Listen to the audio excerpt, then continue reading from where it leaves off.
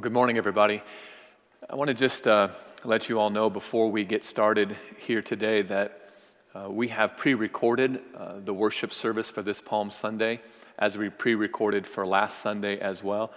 We did this just prior to the governor's mandate that we should be practicing a shelter in place. And so we wanted you to know that we're not disregarding that.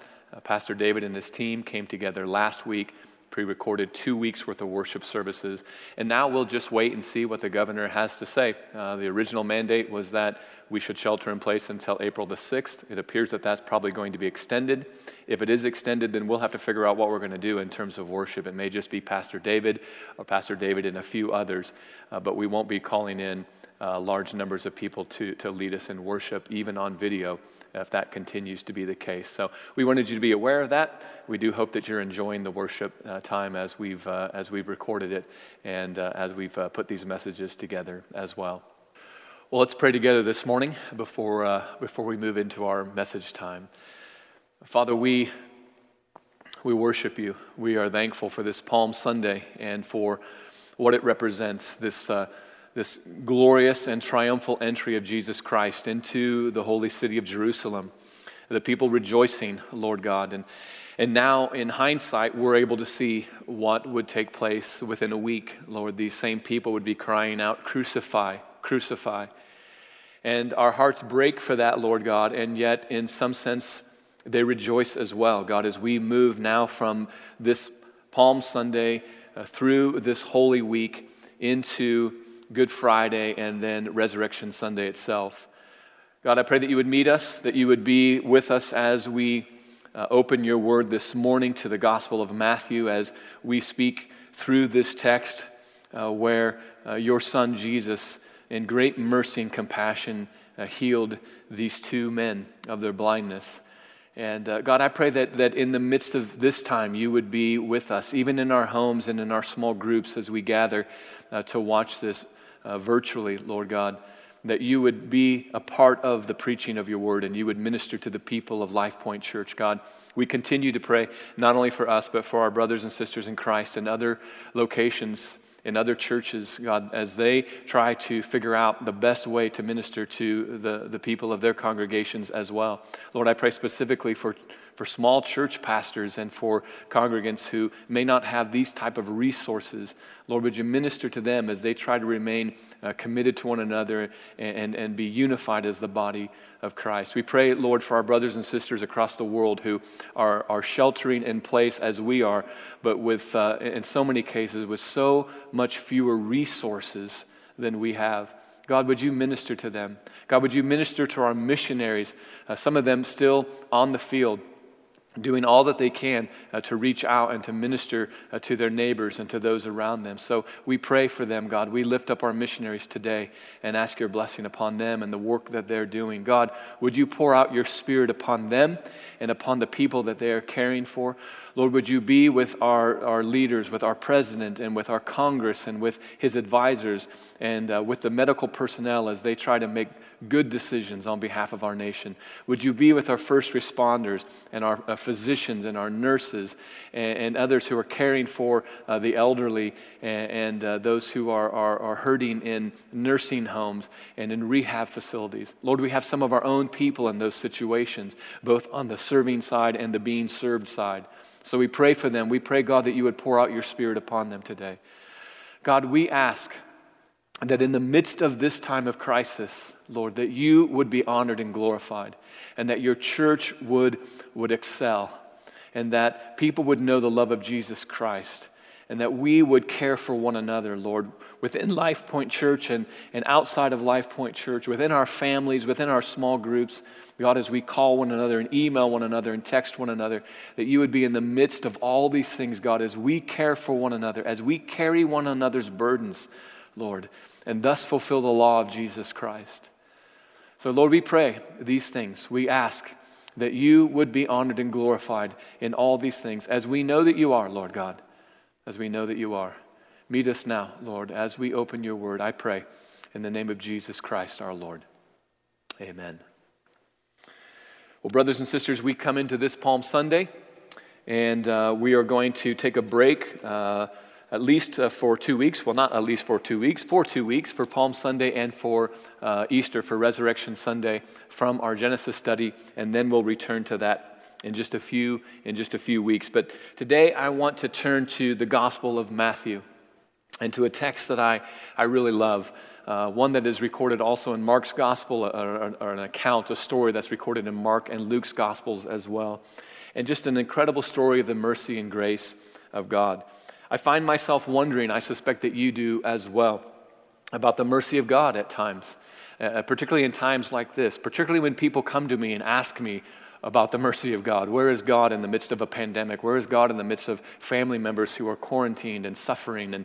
And where is God in the midst of families being separated and all these things that are taking place? And we wonder, I think, at times, does God actually know who we are? Does God love us? Does God care for us? I've mentioned before that my mother in our kitchen in my home growing up had this embroidered piece of artwork that's been kind of just impressed upon my mind. I still see the place where it's at in the kitchen, where it hung for many, many years of my life. And it's simply embroidered and it says, "Do you have time to pray? God has time to listen." And I saw that most days of my life growing up.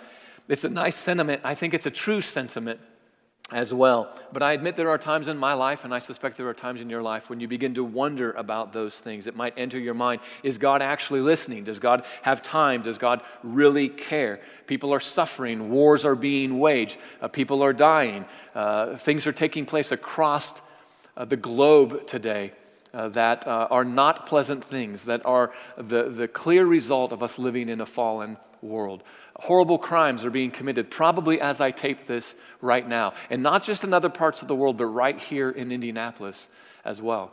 These are difficult times, and we live in a difficult world, and we live in a world that is suffering and calling out, and in the pains of childbirth, Paul says, awaiting for its liberation, awaiting for its redemption. And we wonder, is God hearing us in the midst of all these things? The psalmist wondered that as well. Psalm 130, "Out of the depths I cry to you, O Lord. O Lord, hear my voice. Let your ears be attentive to my cry for mercy," he says. He wants God to hear him. One can just imagine at the back of his mind, he may be wondering, God, are you hearing me? Are your ears attentive to my cries for mercy? And so we ask these questions, and they are real questions for us, for everybody. We all ask these questions. Friends, one of the more beautiful things about the Scriptures that God has preserved for us is they don't just simply tell us what to believe, but how we are to believe. They don't just tell us what to do, but they tell us how to do it. They give us examples of these things. And so it is with this age-old question, does God really have the time? Does God really have the inclination to know and care for every individual who has ever lived on the planet? The billions and billions of people who have lived on our planet. Or does he, or maybe more importantly, can he care for every single one of us? And the Scriptures don't just tell us yes to those questions.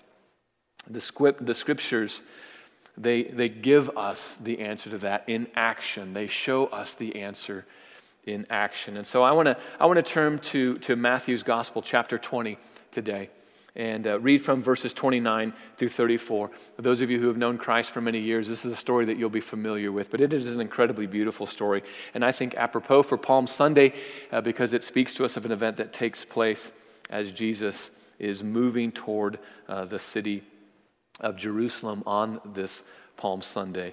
So Matthew's Gospel, chapter 20, verses 29 through 34. Let me stand as I read this text to you today. Matthew says, "And as they went out of Jericho, a great crowd followed him." And so this is Jesus and his disciples that are moving now toward the city of Jerusalem and coming out of the city of Jericho. "And behold, there were two blind men sitting by the roadside.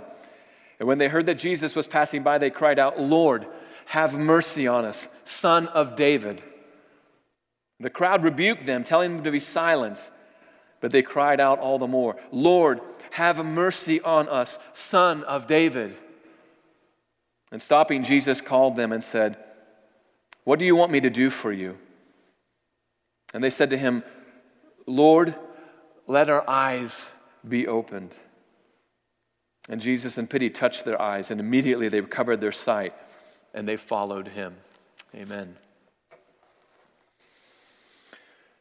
And so our passage for today tells the story like this. Jesus is heading to his last Passover celebration in the city of Jerusalem, known as the city of Zion in the Old Testament.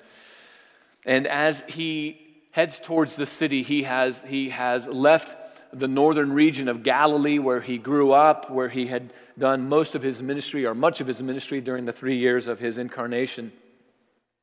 And Galilee's in the north, and so he's come south for this last time to the region of Judea. And along the way, Matthew tells us, as do Mark and Luke, that Jesus has been teaching, and he's been talking about things like marriage. He's talked about the sanctity of marriage. He has demonstrated his love for children. The children have been coming to him to be blessed, and his disciples have rebuked the children. And in turn, Jesus rebukes his disciples and says, let the children come to me. This is what the kingdom of heaven is made up of innocence like this, of faith like this. And so he shows his love and his commitment to the least of these, to the children of the world. He has had a wealthy young man that has come to him and has been taught by Jesus and has been loved by Jesus, the scriptures tell us. And even after that love is rejected by this wealthy young man. He shared a parable about the mercy of God and allowing people to enter into the kingdom of God, even at the very last moment, and then sharing out of his abundance with them the same way that he will share with all those who have been a part of the kingdom for many, many years, maybe many, many decades. Demonstrating God's mercy and grace, that those who come even at the last moment will be received and will be cared for as if they have always been a part of the kingdom of God. He has, for the third time, told his disciples what awaits him in Jerusalem. And he's very specific about it. He will go to Jerusalem, and there he will be handed over to the chief priests and to the Gentiles. And there he will be persecuted. He will be mocked. He will be scourged. And then he will be crucified, but he will rise on the third day. And we wonder, my goodness, with that kind of accuracy, with that type of a description, how did the disciples miss this? How did they miss it? And friends, it's just easy to miss these things when our eyes are focused on ourselves, when our eyes are focused on everything that's happening to us. Even things in great detail kind of just go right by us, as they went right by the disciples. They just miss this. They miss this. The description and the detail in which Jesus tells them why they're heading to Jerusalem. After this, the mother of James and John come to Jesus, and on behalf of their sons and at their sons' request, because we know from the other gospel accounts the words are actually put in James and John's mouth, she asked for seats of honor for her sons in the kingdom of God. Jesus has just said what he's going to Jerusalem for. Jesus has just demonstrated great love and compassion for people. Jesus has been in the midst of a busy agenda. And in the midst of this, the mother of James and John come to him and say, hey, how about seats of honor for my sons? And Jesus has to say to James and John directly, do you know what you're asking for? Are you going to be able to drink from the cup that I'm drinking from? And their answer to him is pathetic. Their answer is, yeah, we can do that. We can do that. We can drink from the cup you're about to drink from, Jesus. And Jesus, one has to assume, is a bit incredulous at this point. And so he says to them, you will indeed drink from this cup. You are going to drink from this cup of persecution that I am drinking from. And yet, the honor of who will sit with me in the kingdom of God on my right and my left hand, those are reserved for the Father, for the first person of the Trinity. They are not granted to me.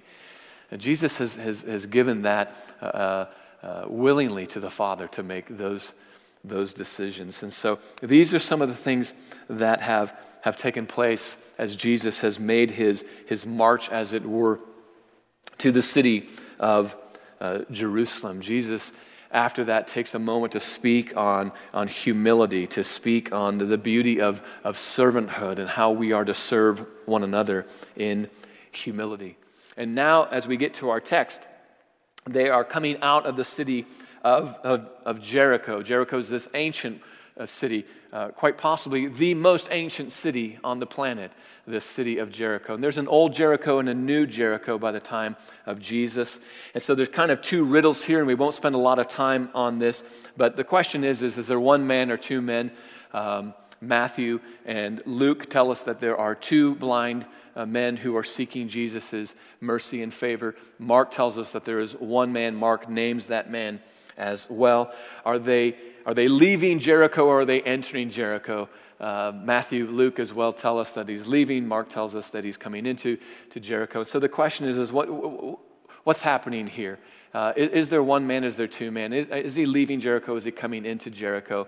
And quite frankly, friends, the reality is these are not difficult to deal with.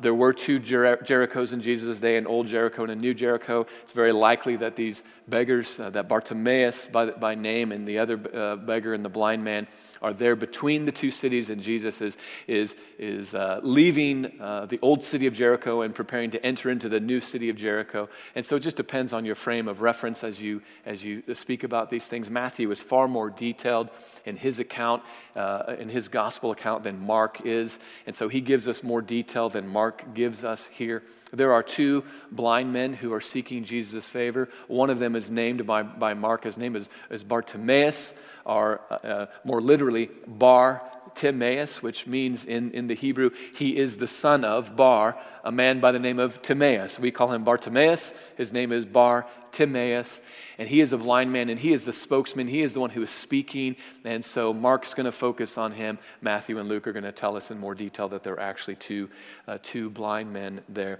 But Jesus here in our account today, verse 29, is leaving the city of Jericho.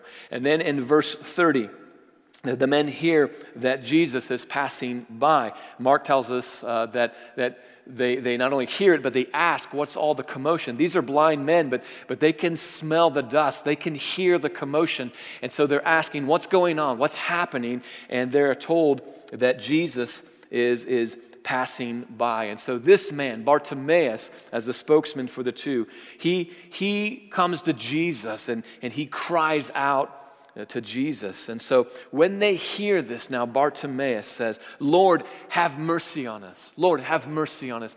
Son of David, he cries out. Or as Mark says, he cries out, Lord, have mercy. Son of David, have mercy on me. Have mercy on us, they cry out. Bartimaeus knows the scriptures here, friends. He knows who Jesus is. He's familiar with texts like 2 Samuel chapter 7. He's familiar with texts like Isaiah 11. He knows that as one who is coming, who is a son of David, who will be a king, who will be Messiah. And so he cries out to him, Jesus, son of David, have mercy on me, have mercy on us. Because he knows what Jesus is capable of. He knows what his need is. He knows who can provide for that need. And so he cries out for mercy. But verse 131 tells us that the crowds are growing impatient with these guys. They are crying out to Jesus, and Jesus is making his way by. And so they're essentially saying to them, be quiet, or a phrase that children, your parents will tell you we shouldn't use, and that's the phrase, shut up. It's a very direct address. It is a rebuke. It is a way of saying, I don't want to hear you speak anymore. And so the crowds are saying to these two beggars, be quiet. Let your mouths be shut. The Greek word is siopao. They're saying siopao to these men, which means be quiet, or more directly, it means be mute. It's a word that's used for those who cannot speak. So it's as if the crowds are saying to them, you're blind. Now let muteness be added to your issues, to your problems in life. Or in other words, we don't want to hear from you. You can't see, and we don't want to hear from you either. And so the crowds tell them to be quiet. But this only causes Bartimaeus and his blind friend to cry out even louder, Lord, have mercy on us. Son of David. It's this cry. You can almost sense, right? You can almost sense their desperation. Have mercy on us. John Calvin, as he writes in his commentary on this, says he thinks that it's likely that because two of our gospel writers say that Jesus is entering Jericho, and one says that he's leaving Jericho, that what is likely here is that Jesus ignored these two blind men as he came into the city, and now as he turns around and leaves the city, he is walking by them again, and in desperation they realize this is their last chance. And so you can hear the desperation in these men. Jesus, have mercy on us. And then they cry out, Son of David, you're the Messiah. You're the one that we've been anticipated. We know this.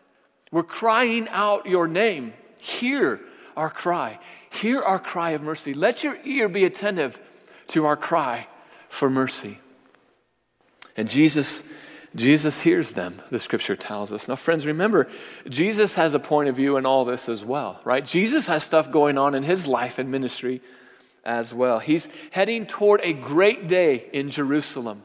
He's heading toward what we call Palm Sunday. He's heading toward the triumphal entry into the city of Jerusalem. He's going to be sung to by the crowds. Palm branches are going to be cut. They're going to be laid before him because they are recognizing the coming of their king.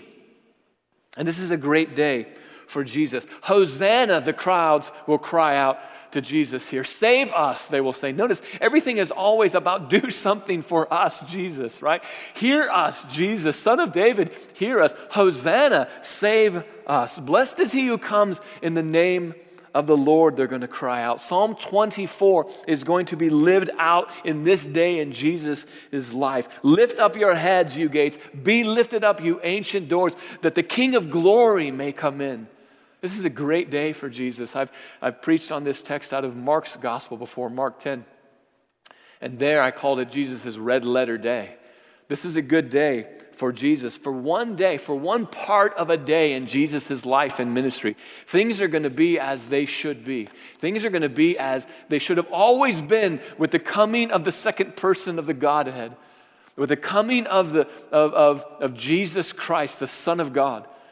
For part of a day, things are going to be as they're supposed to be. Jesus is in the middle of a red letter day, friends. This is heady stuff for Jesus. He has an agenda. He has a following. The crowds are with him. He is moving toward the goal of his ministry. One might even say he is moving toward the goal of the incarnation itself. He's heading to Zion for the last time. He's heading to Jerusalem for the very last time. And friends, remember this, there's thousands of blind people in Palestine in the day of Jesus. There's thousands of men who are blind. There's thousands of women who are born blind or have become blind. There's thousands of children who are blind in Palestine on this day. Jesus isn't going to heal all of them. It's just two guys. They're common beggars. They're common beggars, Luke tells us. They're just begging by the side of the road. Friends, go to the Middle East today. Go to third world nations today. And you will see as you go into almost any spot where tourists are expected, beggars on the side of the road. This is a common sight. Go to downtown Indianapolis today. This is a common scene in a fallen world. This is just two beggars. This is just two blind men. But verse 32 tells us that Jesus stops. He stops. Luke tells us that Jesus calls out to these men and the crowds now after saying, "Siopao, be quiet, shut up." They say, "Oh, be of good cheer, guys. He's calling you, come." And so he calls to them. And then Jesus asks them an interesting question, right? What do you want me to do for you? What is it that you want, right? Tell me. I'm not just going to assume. You're going to tell me what you want from me. Friends, God isn't just going to constantly assume what we need. He knows what we need. I spoke of this a couple of weeks ago. But he is going to call us to ask. He is going to say, "Come to me, ask me, pray, seek me. Let there be supplication," as we talked about in Philippians 4. Let there be thanksgiving. Let there be cries for mercy. And so Jesus says to them, "What do you want me to do for you?" And Bartimaeus says we want to see. We want our eyes to be opened. Mark records that he says, Rabbi, teacher, I want to see. I want my eyes to be opened. I want to see who you are. I want to see the world around me. And this is no small request, right? This is no small request. What do you want me to do for you? Well, I'm blind. I'd like to see. Yeah, we would say, well, what else would you like for me to do for you? Because there's nothing I can do about that. Friends, in our world of scientific innovation, there's very little we can do for people who are blind, particularly for people who are born blind. This is no small request that they make of Jesus. You may recall, if you're familiar with the scripture, 2 Kings chapter 5, where a man named Naaman has leprosy. It's also something that's not easy to cure. And the king of Syria loves Naaman, and so he sends him to Israel because he hears there's a prophet in Israel who can possibly heal him. And he sends a letter to the king of Israel, Jehoram, and he says to him, I'm sending to you Naaman, and he's coming to be healed of his leprosy. And the king of Israel says, what kind of a request is this? Am I God? Am I God that I'm going to heal this man of his leprosy? These are not small requests. They're impossible requests of human beings. But Bartimaeus asks nevertheless, his blind friend, they ask nevertheless. Jesus says, what do you want me to do for you? And they say, well, we want to see. We're blind. We would like to behold this world that God has made. Friends, Jesus is a busy man. And Bartimaeus and his friend have interrupted his day. He's tired. He's grieving. He's heading to Jerusalem for the very last time. He's moving towards the holy city. The Passover celebration awaits Jesus. But Jesus refuses to ignore these voices. He refuses to ignore the voices of these men. Lord, have mercy on us.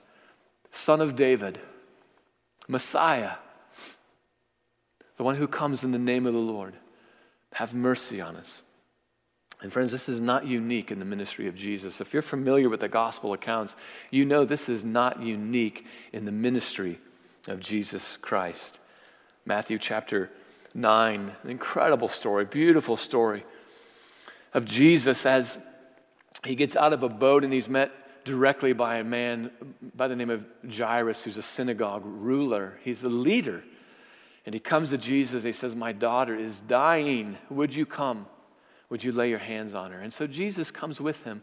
But along the way, he's met by a woman who's been bleeding for 12 years. She has a menstrual bleed that has made her unclean, made her an outcast. The scriptures tell us that she spent all of her money on doctors, and the doctors have essentially said, we can do nothing for you. Now she comes to Jesus. It's her last hope. She reaches out. You remember the story? She reaches out. She touches the hem of his garment, and she's healed. And Jesus stops in his tracks. Who touched me? He says. Who touched me? And the disciples, as incredulous as they are, as uncaring as they always seem to be, are like, who touched you? There's a crowd around you. Everybody's touching you. Who touched you? What kind of a question is that? Jesus says, no, somebody touched me. Power has gone out from me. And now the woman comes in and falls at his feet and says, I'm the one who touched you.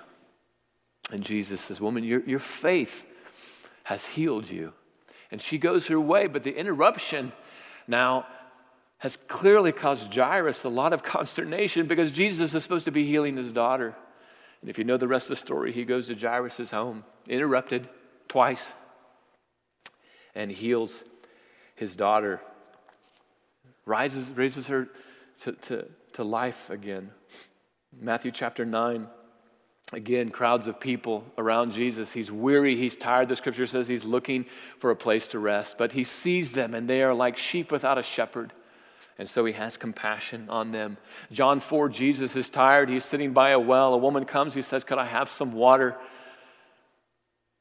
And then he begins this incredible dialogue with her that leads to her salvation, to the salvation of many people in that city of Sychar. Jesus, in Matthew chapter 8, is walking into a city, and a man with leprosy comes and falls down at his feet right in front of him. What is he going to do, right? He falls at his feet and he begs him, and he says, Lord, if you desired, you could heal me. If you would, if you will, you could heal me. And do you remember Jesus' response to that?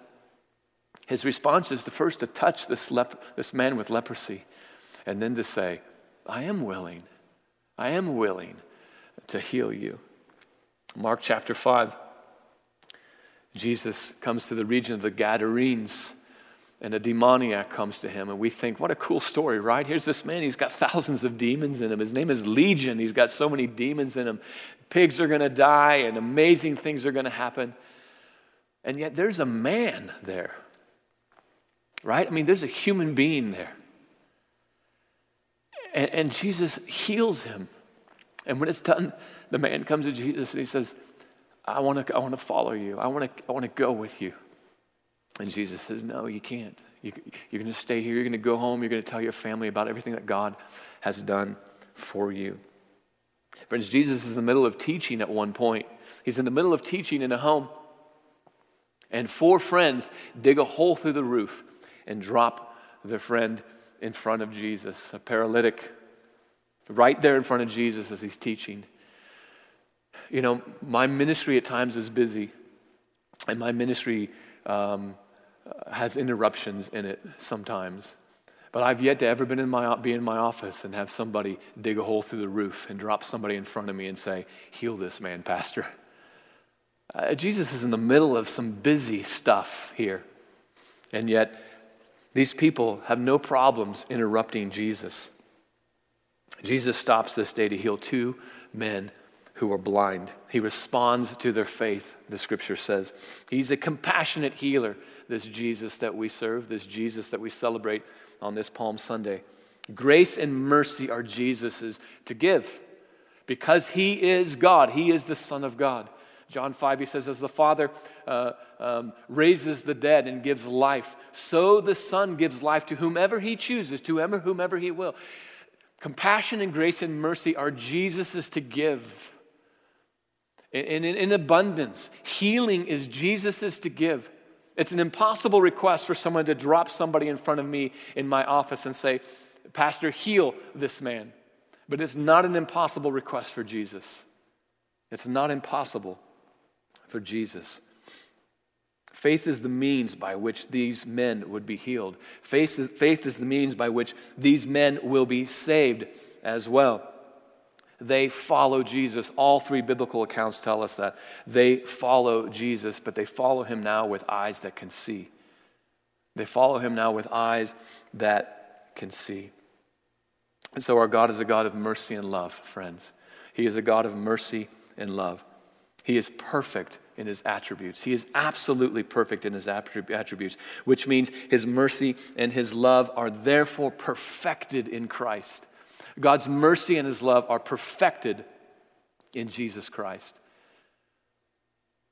And yet in that mercy, Jesus is going to demonstrate incredible humility as well. No big fanfare here. Just a simple act of mercy to 2 blind men. Humility and mercy are closely tied together, friends. Humility and power are closely tied together. This is the story that leads into the story in our text today. It is the story of James and John. They would like a place of power. They would like seats of honor. And Jesus says, that's not how it works. Power and humility go together. Mercy and humility go together.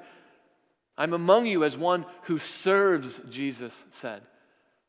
If you want to be great in the kingdom of God, then you must become the least. You must learn to serve others. We must learn to care for others. Friends, this is why the early church, they served people. They cared for people. This is why many of you at LifePoint, in the midst of this pandemic, are caring for people. You're serving people. You're serving family. You're opening up your home. You're going to Wheeler Mission. You're going to other places to care and to serve for people. You're helping your brothers and sisters in Christ here. I'm getting emails that are telling me that people right here in our church family have other members of our church family going to their homes, bringing groceries to them, bringing supplies to them. This is the body of Christ. This is mercy. This is grace. This is humility. This is what it means to be part of the kingdom of God. Jesus is going to remind the Pharisees of that very soon as he enters into the city of Jerusalem. Matthew chapter 23 tells us that he'll say to these Pharisees, these leaders of Jerusalem, "Woe to you," he says to them, "scribes and Pharisees, hypocrites all, hypocrites all. You tithe your dill, you tithe your cumin, you tithe these little parts of your garden, you give 10% to the Lord. But you've neglected," he says, "the weightier matters of the law. Justice, mercy, faithfulness," he said. "These are the weightier matters of the law. You should have been doing those former things.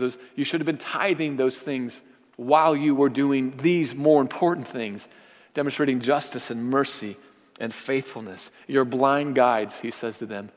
"When you're drinking, you will use a strainer so that you will strain out all the impurities from your drink. You are that detailed. And in so doing," he says, you will strain out a gnat and you will swallow a camel." We don't want to be hypocrites, friends. I don't want to be a hypocrite. You don't want to be a hypocrite. Let's demonstrate mercy to people. Let's seek the weightier issues of the law of God, justice and mercy and faithfulness. This is what God wants from us in the kingdom of God. But let's remember this as we do that, friends. God is not too busy for us today. It is not difficult for God to take care of big things and little things all at the same time. Friends, God is not preoccupied with a global pandemic. It does not have God busy. It does not God have working overtime. He handles a Christian's plea for help. He handles a penitent's cry for mercy with the same amount of effort that he handles a child's scraped knee, a child weeping because of issues in the child's life. He handles all these things, quite frankly, friends, with the same amount of effort that he'd handled the creation of the cosmos. Our God is a big God. Our God is a great God. He is the Alpha and the Omega, the scriptures tell us in the book of Revelation. He is both the Lion of the tribe of Judah and the author and the perfecter of our faith. And he's those things at the same time and 1,000 other things. He's the same God who beckoned the little children to come to him. He's also the same God who destroyed 180,000 Assyrian warriors who dared to camp around the city of Jerusalem without God's mandate that they would do so. He is the one and same God.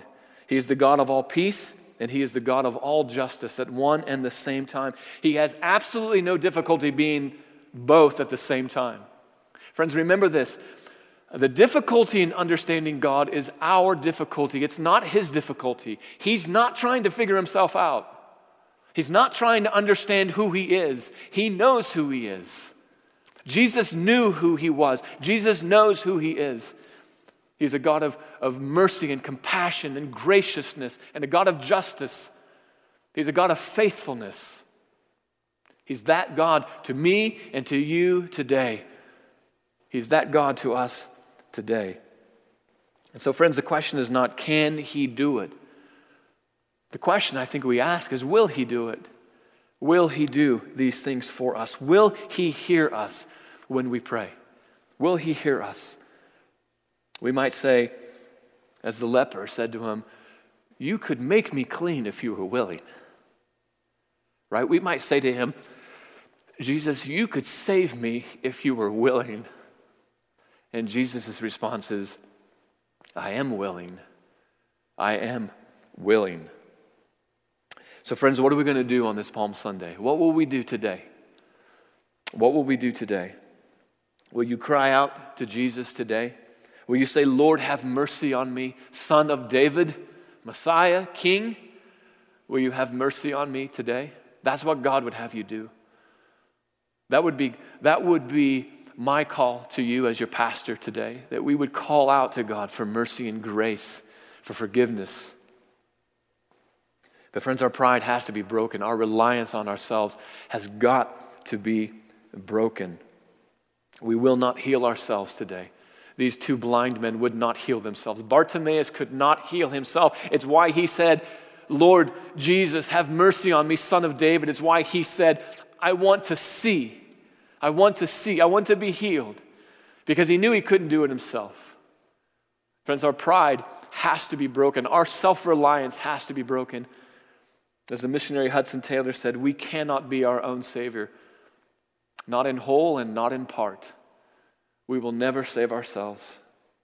So friends, today on this Palm Sunday, let God break your pride. Let God break your pride. And seek a merciful Savior today, friends. Let God break your pride and seek a merciful Savior today. God will do it. He will hear you. He will hear your cry for mercy. He will hear your call of repentance, and He will respond in grace and in mercy. He can do it. He will do it. God be praised, He's done it in my life. I trust He'll do it in your life today. It's my prayer for you that He would do that for you today. Friends, God bless you on this Palm Sunday. God bless you today on this Sunday as you worship in your homes with your families. In the midst of this shelter in place, God will have mercy on us. God is King. God is the Alpha and the Omega. He's sitting on His throne today on Palm Sunday. Rejoice in that. Those of us who know Him, rejoice in that. Worship Him in that. And those of us who don't, let God break your pride today. Come to Him. Find hope and mercy and healing in Jesus Christ today. Father, would you do that for us? We pray that. Lord God, would you meet us today? Lord, have mercy on us. Lord, have mercy on us. Son of David, have mercy on us today as we cry out to you. We worship you today, Lord Jesus. You are God. You are King. You are Messiah. And we worship you in this day. Father, do good on our behalf, I pray. Do good on behalf of the people of Life Point Church this week. I pray for them. I pray for us, Lord God, that you would have mercy on us as we go into our week. I pray it all in the name of your Son, Jesus Christ, our Lord. Amen.